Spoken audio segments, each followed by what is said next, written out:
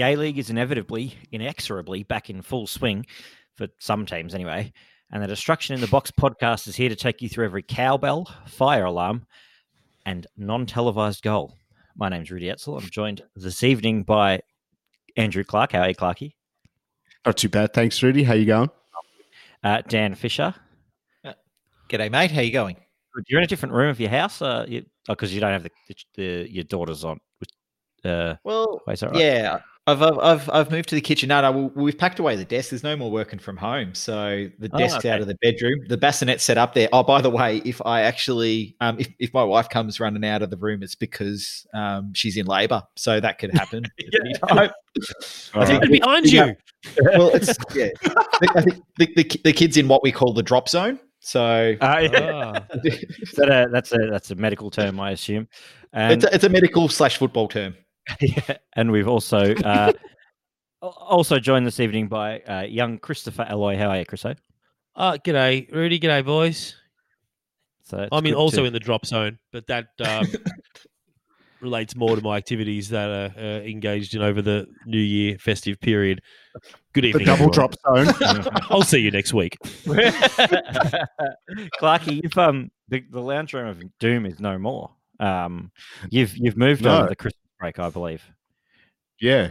So moved house, so to a much nicer abode actually. So it's the lounge room of natural light and but Clarky, white walls. Dank. Yeah. The dank. A real pivot to Christian rock over here. It's right.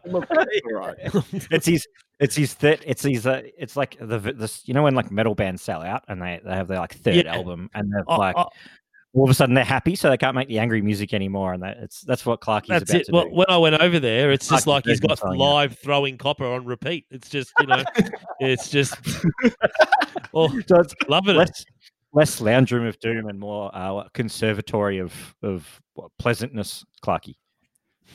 Yeah, something like that, I guess. Yeah, just me. I'll live in that place, and then eventually I'll just stain the walls up, and it'll become just like home again. So it's like, you'll inhabit the area, and it will take on your attributes. The Gigi Allen School of Interior Decoration.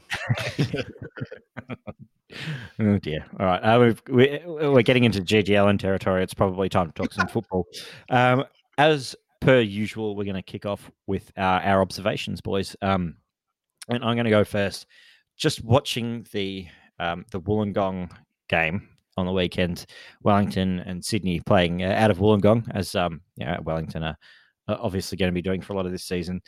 And it's like a nice little stadium, WIN Stadium, home to the Wollongong Wolves play there, and St George Illawarra play there. So it's very much of its area. So it was quite enjoyable to see behind the goals at each end ads for Wellington City Council. Obviously, Welly needing sponsors have just gone to the council to stump up, got those plans in place, and then actually we're kind of playing several thousand kilometres away. I've just had to bring the hoardings with them. So hopefully there's a big influx from Wollongong to Wellington as soon as the borders are reopened to repay the faith of Wellington City Council's advertising dollars. Clarky, what's your observation from the first full sort of round of A-League action? Just that it was, as a fan, it was so good to actually get back to see live games of A-League this round. I'm sure all the fans that managed to get to games were just super pumped. I know I was. There was mates that I hadn't seen since the last time I'd been to a game, and it was just a really good feeling in the stadiums, in the terraces. Obviously, there's still a little bit of uncertainty going around in Victoria and New South Wales, but it was sort of nice to sort of put it on hold and to still sort of safely enjoy a game of A-League football for the first time in a long time. And I think the influx of laughing gas into the esophaguses of fans down at Wollongong. They were selling nangs down there. Wasn't that the deal? I don't know. I don't think it was official channel. What officially branded nangs? They're down there doing nangs, right? This is what they're doing. I don't think they were. There was is that COVID safe? There was a tweet going around of of an image. I don't know. Was it from Facebook Marketplace or was like something like that? I'm not sure. Someone trying to sell Nangs like specifically at the ground for the game. A-League's back. Nature is healing. It's like that's what we want. More Nangs. Well, you just don't want to run out of gas, before the end of a game ever. Not sure they're quite performance enhancing Nangs. Dan, what's your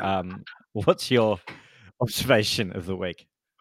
Well, something that caught my eye actually on social media, it was a friend of the pod, Josh Parrish, found something on Marcus Babbel's profile plugging his Spotify account, and he goes by DJ Bavaria, which we love, and there's obviously a bit of Australian influence from his time over here, a bit of Powderfinger, Eskimo Joe, but it's a pretty eclectic sort of taste. I think there's a bit of new metal for the Destruction in the Box heads around. So you got a bit of Limp Bizkit and Disturbed, of course. I did see that. I noticed he was into Disturbed's cover of Sound of Silence, which is vomit-inducing. Yeah, I prefer the deeper cuts of Disturbed. I think Disturbed fans call themselves Lebret heads after the Lebrett's of. Oh God! He does. I'd love to see. I want to see a set of DJ Bavaria where he gets the crowd involved in that noise at the start of Down with the Sickness. He seems like the kind of guy. If there's one band I was expecting to see on Marcus Babbel's list, it was Evanescence, and there it is. Bring Me to Life by Evanescence. So really, what you're just rattling off every song you heard at the playlist at the Parramatta Over 28s, which you used to frequent. Dan. I think the first song on the playlist was like Eskimo Joe's Black Fingernails Red Wine, and that's like. Has he been trawling through like old hottest 100 Wikipedia pages or something? Well, I mean, I don't imagine the kids at Western Sydney Wanderers would have introduced him to that. Might have been some of the older players, the over 28 crowd. Yeah, the over 35s crowd. I posit that Brendan Santalabs put him on to Eskimo Joe. I like it. Do you reckon his DJ sets just build up, and then nothing meaningful happens, like his coaching style? But he looks great. He looks great the whole time. Yeah. Chriso, what have you got for us this week? We got going back 10 or 11 days now. We got a little A-League. Obviously, it's back, and we're all wrapped with that, and delivered a little early Christmas present on the 24th on Christmas Eve when the World Game posted an interview with Sydney businessman Abdul Halou, who claimed he'd paid a deposit to buy the Mariners. That essentially he positioned himself as essentially the owner. He'd paid the deposit. He was buying the joint, and it was quite by A-League standards. It was an even insane interview. Some of the quotes are just so memorable. One of them where he said, quote, he had plans to fuck shit up and ruffle some feathers. That's literally what he said here. And he referred to his purchase of Central Coast as buying the worst house in the best street. And then my personal favorite was a quote, all my friends own clubs, as in not clubs where DJ Bavaria plays, but as in football clubs. So this guy's, he is purports to be a part owner of Rayo Vallecano, which is a small team in Madrid, in the second division, Segunda in Spain. But then old Soccer Twitter's own Vince Rigari has got something the next day in the Fairfax News, and where I think Sean Mielerkamp has really put old mate back in his place and told him basically you've signed a non-disclosure agreement. Shut the fuck up. You shouldn't be talking about this stuff to the media. So it was really even by A-League standards, it was pretty epic. I know most people are, given it's nearly 2 weeks old, we haven't been on the air, but just a glorious. Couldn't let it go without remark. We had to mention it. I think it was even Central Coast even released a statement saying very quickly. Like within hours, wasn't it? They were like, "There is nothing to this. Please ignore this." It was Ignore good this stuff. man. Yeah, It was a bit like the Nelly Yoa of ownership. yeah. He was, but I know I speak for every A-League fan when I want Abdul Hello to own the Central Coast Mariners, and I hope that he does get this transaction over the line because that will be good. His plan was to basically bring players over from the Segunda. That's the A-League's graveyard. That's where shit A-League players go to finish their career. He pretty much say he was like, "I'll just bring a bunch of Spanish players in, and we'll just win this comp." That's what he said. Yeah, he said we'll run rings around the opposition. But then my first signing is Javier Hervas. He's Hervas. Yeah, Federico Piovacari. But that gives us lads a nice little segue into first item on the agenda this week. Central Coast Mariners, Maverick owner or not, the top of the league, yet to ship a goal. They've won 2 from 2.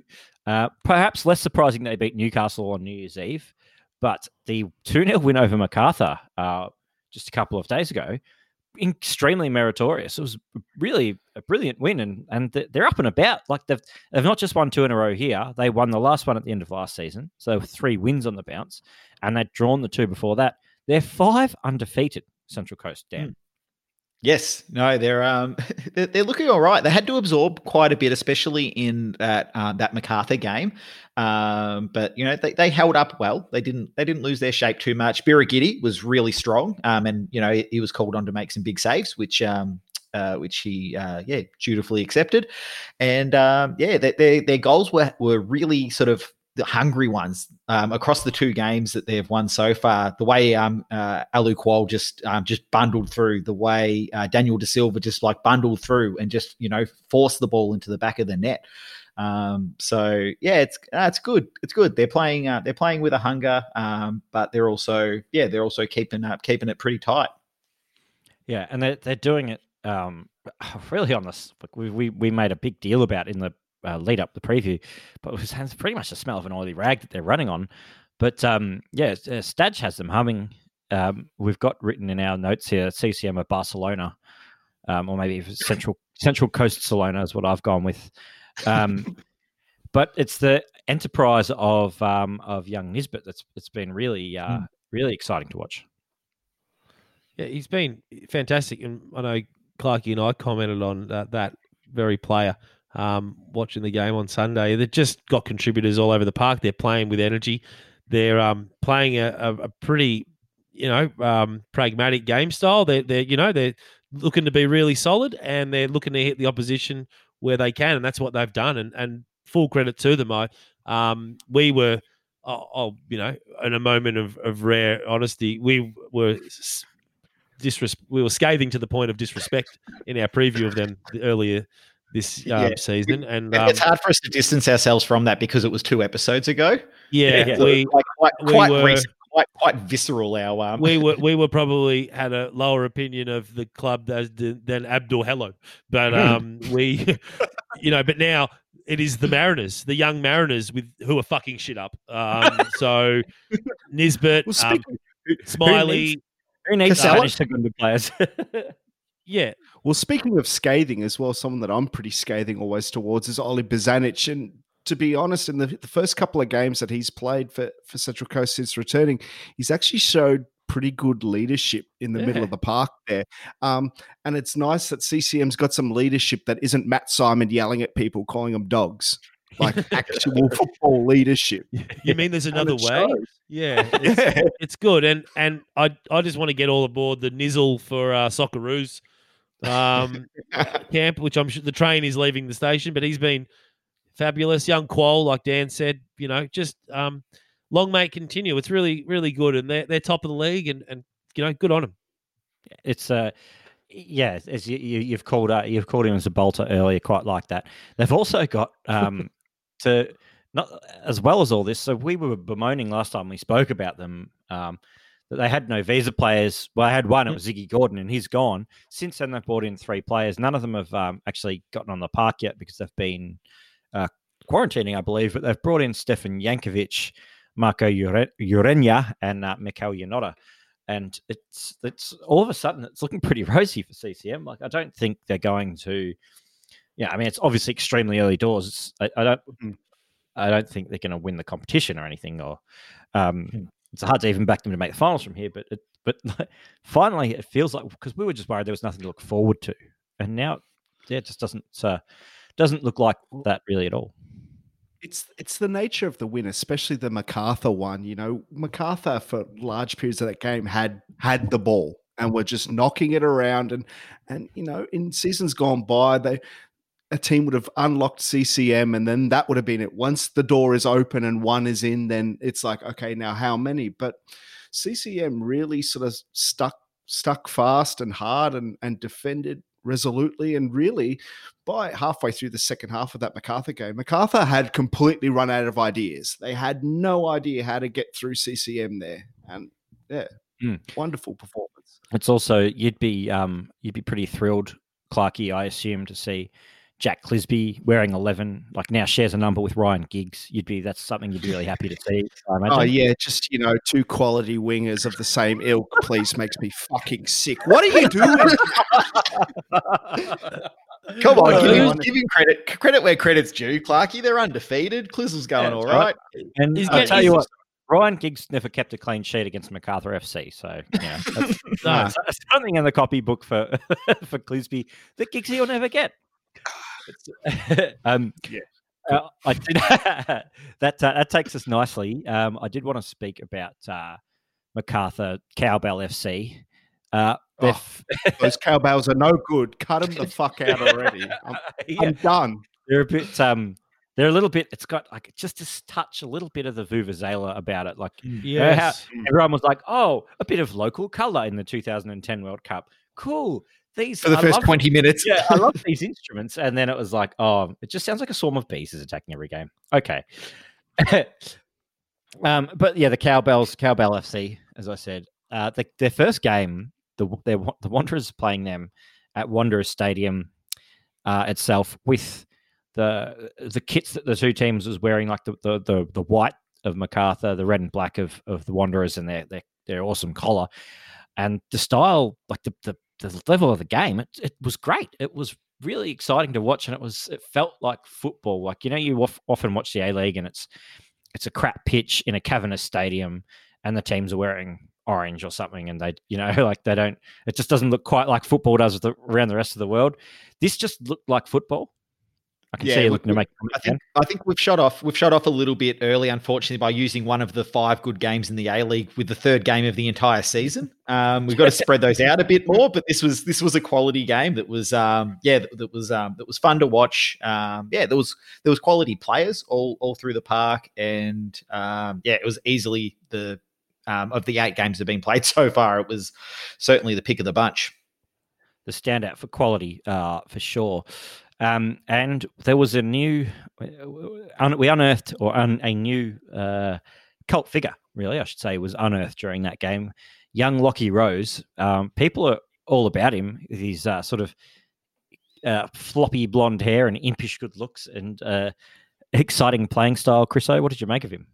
Yeah, and the fact that he's just straight from NPL2, so he's coming essentially from the third tier of football, and that bodes really well for the fact that a lot's been made of this season going to have to be about giving the kids a chance, and it was great that that in that opening game that there was a kid from NPL2 running at blokes and getting everyone excited. Me and Clarkey had a gander at him on Sunday there as well, and he's he's exciting, he's direct, he's and there's a number of players across the league, I think, this week that made, a good impression. We've said Nisbet, but some other kids. I think young Jesse Daly, I think, for Brizzy, looked pretty good in the game against Victory. I think even that, is it Holman? Jake Holman, who plays for MacArthur as well. He looked good. Yep. And then I think you got, is it Dukley over in Adelaide? Adelaide have always got their bevy of youth. They're always good for that. And you can't be talking about promising kids around the league without talking about Cal Neuenhoff and James Dalian. I'm just Neuenhoff. So it was good for that. More broadly, but yes, young LA Rose. I like that they've got the That's cool that he's got LA Rose on the back of his jersey. Well, they had a double row substitution in the in their second game against CCM. So Liam and Lockie came on at the same time. So I like that they've differentiated there. No relation though, I believe. So we did ask on Twitter for we jumped on him during the game. He said he's officially one of our boys, and we also asked for help crowdsourcing a nickname. I'll run through some of the better ones that we got here. I quite liked a good friend of the pod, Nadia, gave us Kiss from La Rose because of the LA on the back of the shirt. Seal. Yeah. That's a DJ Bavaria artist. You know that. Seal. Add that to the playlist. Speaking of DJ Bavaria artists, Dale Stevens gave us Axel. Hey, that's good. Which is a good one. A couple of Sky Blue Views said they call him Hollywood because of LA Rose. And there was another from Ryan suggesting Los Angeles. Possibly my favorite is Taylor Carrad told us Corey Worthington, which is an excellent. That's good. Toffee flavored Vuck gave us Derek. And Jordan Cornelis gave us Pie, as in no pyros, no party. Which I'm good. It's a stretch. Yeah, it's a stretch. But we can't really we can't really be talking down content that's a stretch. Really, let's be honest. No, we can't. No, we've done 6 seasons of stretching. Yeah, exactly. Personally, I was going to go with the MacArthur Modric, just not so much for the playing style, because Ante Jukic will kill me if I make that comparison, but because he just looks a little bit like him. He's little, impish blonde hair, the little headband thing going on. Yeah. So the MacArthur, I liked him. He played with no fear too. He had a bit of a tangle with Matt Simon, or Matt Simon came in and crunched him, and he was straight up in Matt Simon's face. And it's good. You have to assert dominance against the junkyard dogs when you're an NPL2 kid making your way. I like it. I don't want anyone to back down this season to any get in Matt Simon's grill. That's the motto of this season. Like, you're an old man, retire. Just get in your face. You leave Matt Simon alone. His team's top of the table. And I also think won't back down is Central Coast's motto. Yeah, that's one of their hashtags. Won't back down. Okay. It's good. Good one. Bit of a Tom Petty theme. We've had a very musical theme so far. Let's move along to. I want to chat about Wellington and Sydney, specifically the fire alarm. Now, I quite like the whole intro to this game was just soundtracked by like that weird modern fire alarm. That's like that sort of like whooping, that whoop whoop sound, and the guy going evacuate now. Everyone was completely ignoring it. It's been too long of an off season. We're not leaving. It's not like there's any current emergency illegal. Give me death. Anyone either, so it's perfectly fine. Just to we definitely want the public like ignoring like alerts at this stage. Yeah, I did. Like, someone asked Daniel Garb on Twitter about it. They were like, "What? Like, what happened there?" And he was like, "Well, no one seemed bothered, so we just plowed on." Well, let's connect the dots though. They were all sucking back on Nangs, obviously down at the goal. So they probably weren't too fast about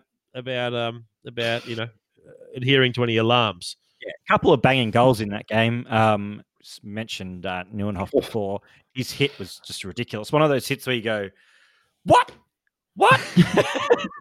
kind of like the Wellington keeper did. You go, "Hang on, he can't just do that, can he?"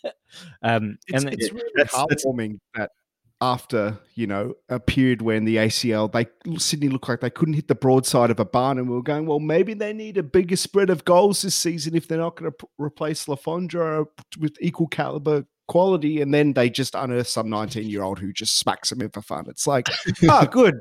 That's where the goals are coming from. Very good. Continue on your kill body ways. His ACL was very promising as well. So I know this performance didn't necessarily take Sydney FC fans by surprise. I think they knew that they had one, under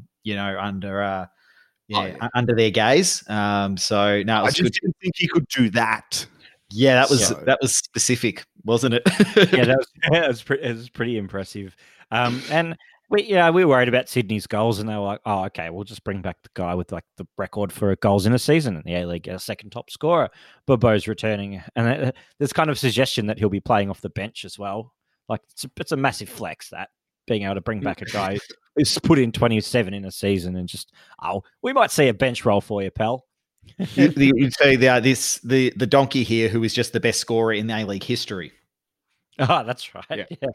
So watch out, you white asses. Now, and I think Wellington, I think they scored a goal in this game, but I can't remember it for some reason. Oh, nah, that's all right. I was going to watch it, but then I don't know. I think I forgot or something. It's like we the term vintage A-League comes up a fair bit, and unfortunately, like I think this second goal in this game, Metsa Muradovich's equaliser, is the absolute epitome of it. The Fox feed just cut out at exactly the worst possible time for it. Like, you can sort of like, it'd be consigned to history if it had happened and nothing had happened in that minute, but it just happened to be Wellington's first goal of the season. And it was like it was a nice enough goal as well. It was, but you'd feel stooge if you're Muradovic. You've now lost one goal that you can't add to your YouTube compilation when you're shopping around for a club in 18 months' time. It can add it, but in the end, the footage that came out looks like it was shot from an iPhone 4 in the grandstand. Yeah. I wouldn't put it in production values, consistency. Just looks crap. That goal just doesn't exist for you, mate. Sorry. Yeah, sorry, pal. It just needs to put over like Brenton Speed's commentary of Riley McGree's goal, and just be like, the footage wasn't found. This is how good it was. Have you ever seen a more freakish goal in A-League history? It did lead to there were some cracking memes out of it. My favorite was probably the one referencing the famous Chris Kamara video from Soccer Saturday where he completely missed the red card. Lee Whitney posted it. There's been a goal at Wynn Stadium, but for who, Chris Kamara? I don't know, Jeff. I must have missed that. It's so perfect. Perfect. It was a good weekend for Fox overall, wasn't it? Because they had the during the W League game with Canberra and Melbourne City, I'm pretty sure it was the logo was just frozen on the screen. Yeah, it looked like a flying saucer just hovering over the ground. Yeah, it was there for a little while as well, and even more unluckily, that's the one ABC game for the week as well. So poor old ABC advertising for another broadcasting company altogether. It was a guerrilla marketing campaign. Yeah. It's all those eyes on the ABC. We sort of bemoaned in the lead up, guys, the standard of goalkeeping across this competition, and we were worried it's always been a bit of a strength of the A-League, and we were worried that it was going to take a hit this season, and we've been proved fairly spectacularly wrong, in my opinion. Yep. Adam Federici in the first MacArthur game particularly was brilliant. Birighitti has made a bunch of huge saves to CCM. And most impressive for me was young Delianov at Adelaide, who's had a couple of clubs already and slotted straight in as their number one and looked right at home. Kept a couple of clean sheets against quite good opposition, made a bunch of saves against Western United, and then kept out Golden Boot winner Jamie McLaren for City. And yeah, how good's the goalkeepers? They are. It was even just last season during one of our episodes. I'm also pretty sure we were talking about the last time a young keeper has come through the A-League ranks. Because I think we sort of went back to like Paul Izzo was the last sort of young one to sort of, get a real go at the starting role. So we've got Delianov out there. He's like in his early 20s. He's been around a little bit, highly rated. He's actually had an ACL injury in his past, and he had one previous start for Melbourne City as well, where he kept a clean sheet. So he's actually 3 games for 0 goals at this stage. Very impressive. We did bemoan, I think. We did worry about it, but I will, in our defence, collective defence, I think we did say Federici we expected to be the leading light in between the posts, and he proved to be, early doors. He's a class above. It's a class above what you generally find here, keeping in mind that Liam Reddy hasn't played yet, but his time will come. But, look, it was Birighitti as well. Me and Clarkey were noticing he's Looks half the man that he used to be. He's half the man he used to be. He is. I hope he's okay because he looked very, very thin. So I think he's going okay, mate. He's got the results that are on the board at the moment. Yeah, for sure. But he's looking. He's dropped a heap of weight. Like he's thin. So just hang in there. But yeah. With all that said about goalkeeping standard, we did still get a classic ready zone entry, Dan. I think Tommy Glover. And we didn't have to wait long to see it as well. It was in the second game of the season. He's adventurous, Tommy. We'll give him that. Mm-hmm. He ventured out against Adelaide as well for that's a header outside his area. So yeah, amazing. Two ready zone entries from the one bloke in the first 2 rounds of the league. It's a monitor. It's a watch this situation. Yeah. We're truly blessed as a podcast for content sometimes. We are. Speaking of City and Adelaide, Reds have been very impressive in their first 2 games. They kicked off the season with a 0-0 in Geelong that probably won't go down in the record books as a classic, but the win over Melbourne City was particularly meritorious, I feel, even if Scott Jamieson maybe gave them a bit of a helping hand on the City side of things. Okay. You want more from your fucking captain than to get the first. Yeah. The first yellow. Yeah. I mean, I think as I was saying to you guys off air, Scott Jamieson's the kind of guy that you need to keep a yellow card in reserve for when he needs to kick somebody in the face or yell at somebody. And just to waste your first yellow card, yelling at the ref through the game, yelling at the ref. It's like, well, you haven't given yourself enough rope there, and then he just runs across a defender and took him another 10 minutes. Yeah, I did enjoy that he knew straight away as soon as he'd pulled off, as soon as he'd fouled the Adelaide player, he knew straight away. He's already taken the armband off. If you watch the replay, he actually is taking his armband off as he's tackling the player. He knew. It was actually I haven't seen a player walk off that quick since Roy Keane with Alf Hangeland. He just walked straight. If you remember, he's killed the man bloke, and he's walked straight off, and that's what. Galloway just straight off, which, poor, agree with Clarkey, poor from your captain.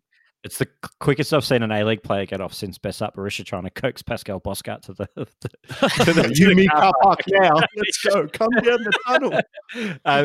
But it had it's actually remarkably, and it was said on the coverage that was his first ever red card in the A-League, Scott Jamieson. I looked it up and it's true. It's his first ever red card in the competition. So that is a guy who's walked a tightrope. That's what the Australian cricket team used to call it, headbutting the line, and he's headbutted the line a fair bit. Scotty Jamieson there, but it had an immediate impact because straight away Adelaide scored. Training ground sort of drill. Tommy Urich with his first goal, and how happy was he, and how good is it to have him back in the league? I'm really excited to see him. Hopefully he can score a hatful of goals because he's never been a big, he's never been a huge scorer. And if he can really put it together here, it'd be great for everyone, for the Socceroos, for him, for Adelaide. He's looking physically. He's definitely developed that time overseas. It's unmistakable, but I mean, it's something that we've said about Adelaide for a couple of seasons now. They need a consistent scorer up front, and I'm just getting vibes from him. I know vibes don't count for jack shit, but it seems like he's in the best possible position to take that step and to become a consistent A-League scorer. I also like that he rubbed it in Scott Jamieson's face instantly with, "Hey, I've got yellow cards to go around, mate. I'm just going to take my shirt off straight away." That was glorious. It was glorious. And the stadium there with the 10,000 odd, and we've been there. Sounded louder than 10,000. They just need to get there. If they can just get that 5 figures regularly, they get the big, get it into the big bear and Tommy and get some goals and get the W's. They'll be exciting. And I know Carl Viet has spoken very highly of, his view of Tommy Urich's potential. Steph Mack, the captain there, he's he got one with a deflection, but they got good signs, a good vibe out there, Adelaide. I think the pipeline of young SA talent is is continuing through there, and it's really good to see. They're throwing the kids in and giving them good minutes. So long may it continue. I think Adelaide are one of the better clubs around the league for throwing the kids in there, trusting them, and they've really put a flag in the ground as well, taking the captaincy off Jakobsen and giving it to a young Adelaide player in Stefan Malk. Like that's obviously that's their plan. That's what they want to do, and that's great. On the other side of the border, coming a bit east, Melbourne Victory's new signings on show on Saturday night. Clarkey, you and I were there, so were you, Dan. And Cal McManaman, for 45 minutes at least, looked an absolute cut above this competition. Yeah. Definitely good signs from him. Can definitely tell that he's spent most of his career at several levels above. It just as soon as he got the ball to his feet, he knew what he had to do to advance the situation and basically executed it at will in that second half. I mean, everything fell to shit when they ran out of gas in the second half. Could have done with some of those Wollongong Nangs, but you know. Yeah. Not gonna lie, there was a little bit of carry on in the stands when he was on the ball. Yeah, well, he just looked. I think I can't remember if it was one of you boys who said it, or if we had a beer or two with them, for fuck's sake, fellas, as well. I can't remember who said it, but someone was saying he looked like he knew what he wanted to do when the ball got to him. You know, like he had a plan, which you don't always see in the A-League from wingers. They don't. You know, they sort of like let the ball take them, whereas it might have even been Josh Parrish that said it actually. But he knew. You could see when the ball got to his feet, he just knew where he was going next and what he was doing. Summed up situations. I can beat you, and then I can deliver it in here or take a touch there. It's just a ton of experience that he tapped in. So looked pretty good, but got largely upstaged by a very, very good Brisbane Roar outfit who took the opportunities and put the foot on the throat of a very tiring Victory in the second half. It was a game of two halves, that one. Obviously, Victory pretty dominant in the first half, but only getting out of that one all at halftime. And Brisbane were dominant in the second half. And it was actually the case if you go back to Brisbane's first game against City, where they dominated the first half, but had nothing to show for it. And then City got the winner in the second half. So Brisbane there's sort of been games within games so far that we've seen from the Raw. And I think, perhaps whether they learnt or adapted a bit from that first showing. But I think they'll better for it in that second game against the Victory. And with their backs to the wall sort of at half time, they came out firing and were clearly the better team. Deserved their win. Loving the way Wenzel Halls is looking early on. He's looking very, very sharp, and who knew all it took was a consistent run of games for a young kid to show what he's capable of. It's like, just play him. I think everyone's been saying, whether it's Brisbane fans, whether it's been us, whether it's been opposition fans, just play the kid. The kid will score. And he was pretty unlucky, I think, in the first game against City not to at least have one, but was very, very dangerous against Melbourne Victory. And Brisbane's goals were just canny, and classy and experienced. Scott McDonald's opening goal was absolutely just rinsed the Victory defence. And Brisbane look intelligent. It's another one that would have really warmed your heart, Clarkey, was very telling contributions from Corey Brown for the first two goals. He was the one getting in behind to set up the McDonald goal, one, and then he was the one that put in the corner for Gillespie. The second one. Yeah, I mean, turns out all a man needs for confidence is a hairpiece. The Dylan Wenzel Halls, that was my favourite, though. That was a really, really exciting. As soon as the ball bounced in front of the Victory defence, you knew Wenzel Halls was absolutely going to win that.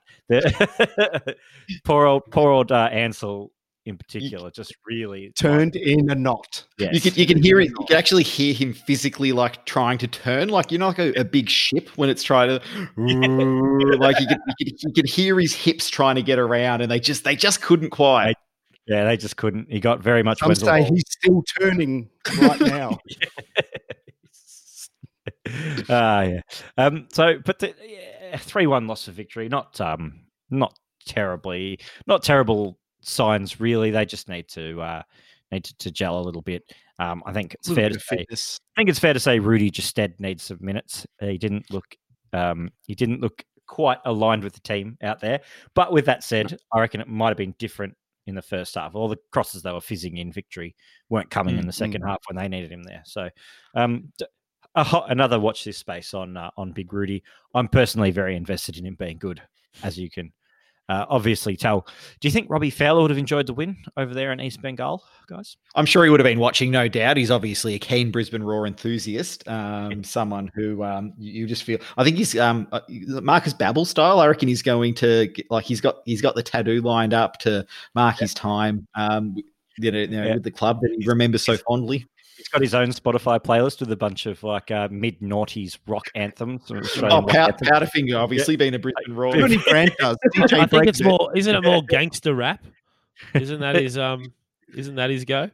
Oh, then Briggs probably then. But he did. He came to our attention during the week. We got alerted to it by, I think it was the Brox Facts, our good friend of the show, who'd tagged us in. Robbie in a very confrontational conversation is maybe not the right term for it, but interview with a pundit in India who he called out for not showing his team enough respect, and it was from a club fan account, and it said something like, "Oh, geez, if Robbie's going to be this confrontational, should maybe Tony Grant take the media?" Oh, Jesus. Maybe not. I think if maybe just stick with Robbie. Robbie's actually somehow the cool head in this situation. He is. So yeah, you probably don't want to let old Tones off the chain. Indeed. And speaking of cooler heads prevailing, Newcastle have had their license. So Martin Lee has had his license taken off him. And Newcastle are now in the unique situation, and it would have to be unique worldwide, surely, of being owned by 3 clubs in the same competition. So they're now owned by Sydney, Western Sydney, and Western United, Chriso. Yeah, it's I guess good for Newcastle fans and staff and players in the community to know they've got owners, but they also are their rivals. So it's interesting. Obviously, it's a the league is now a separate entity from the federation, and those clubs obviously see an opportunity to make some money when they sell the license on to a new investor. So it's sort of could be a win-win, so to speak. So good that there's some certainty, at least for the short term, for the Jets, who have obviously had about as torrid an off season as you could possibly have. Very interesting. So those, Western United, Sydney, and Western Sydney are the owners. So I don't know that I guess it's a business decision, but to me, and I know they've installed someone there to. I think it's Shane Mitski, an executive chairman. So I don't know if Laurie's reign of excellence, to be frank, Laurie's reign is over, or he'll be sidelined or moved on, or still involved in running the club. But no way they're getting rid of Laurie McKenna. Surely not. Yeah, couldn't. Well, yeah, but I hope not. I love Laurie, like everyone. I've bloody read excerpts of his book on a podcast for 2 years, but it's interesting. They brought this Shane Mitski fella in, who I believe was the former CEO of the NRL. So different cat, different operator, different style. Laurie's run his way for a little while, and he's had to. But interesting to see how it plays out now. That when you've essentially got Danny Townsend, is it John Siamis, and I forgot the fella's name. You've got 3 other CEOs of the 3 clubs that own them. I don't know. Don't imagine they'll be too hands-on. I don't imagine they'd be at all hands-on with except when it comes to pilfering the players, Daniel. That would be that's where I think it could. It's already started. It's already started, hasn't it? Steve has signed for Western Sydney for next season. It was in the same press conference, essentially. And we'll see. It's just weird. Like Rudy said, probably unheard of in any other sport league worldwide. Yeah, I'd say so. I'm not sure Western Sydney necessarily needed an ownership change at Newcastle to be poaching players off them, Dan, to be fair. But that's I think we're just about done here for the night. We could talk about the the independence, the unbundling of the professional leagues, the new Bunnings A League run by the clubs. But I feel it's touch outside our remit, really. Like I probably don't want to hear us talking about unbundling the professional league and ownership structures and marketing campaigns. We can dismantle a laughing gas canister. That's about all we can unbundle. We've got we can pack a cone. That's about all we got. So listeners might have picked up on the vibe over the years that we're not like massive governance type guys. Like it's just not really our go, to be honest. And I think you just got to play to your strengths, which is Nangs. And to be fair, I'm endlessly fascinated by governance, and I'm really interested in it. I just can't talk confidently about it because I've never governed anything. Not my experience. But yeah, I think that will do us for this evening, guys. We've got from here on. I'm pretty sure we're just back into weekly fixtures now because we sort of left it behind because it was. I suppose you can't really take anything for granted in the new COVID normal, can you? Like I'm pretty sure. Who knows when Perth are going to be able to play? And I don't know. Friend of the pod, agile. Friend of the pod, Marcus is. I saw tweeted earlier to say what's the schedule, guys? And yeah, well, I think we'll just be doing this every week, each week as we have been for the last 6 years. Yeah. Try and get it out on Tuesdays, but if the schedule throws curveballs and it's better for us, we'll keep you posted on socials and so forth. Indeed. So yeah, that's been enough out of us. You know where to find us. We're at DITB Pod on Twitter and Instagram. We're Destruction in the Box on Facebook. We also love your emails, so get a hold of us there. It's contact@destructionpod.com, Clarky. That's correct, yes? That is, yep. Lovely. And also feel free to leave us a nice 5-star review on Apple Podcasts or iTunes. It really helps out with our reach, and we'd love as many people to hear us as possible. So yeah, that's enough from us. I've been your host, Rudy Etzel. I've been joined by Andrew Clark. Cheers, Rudy. It's been a long time between drinks, boys. Dan Fisher. Cheers, Rudy. We've just known each other for like 25 years. and Chris Alloy. Lay off the gas, Rudy. We'll see you next week.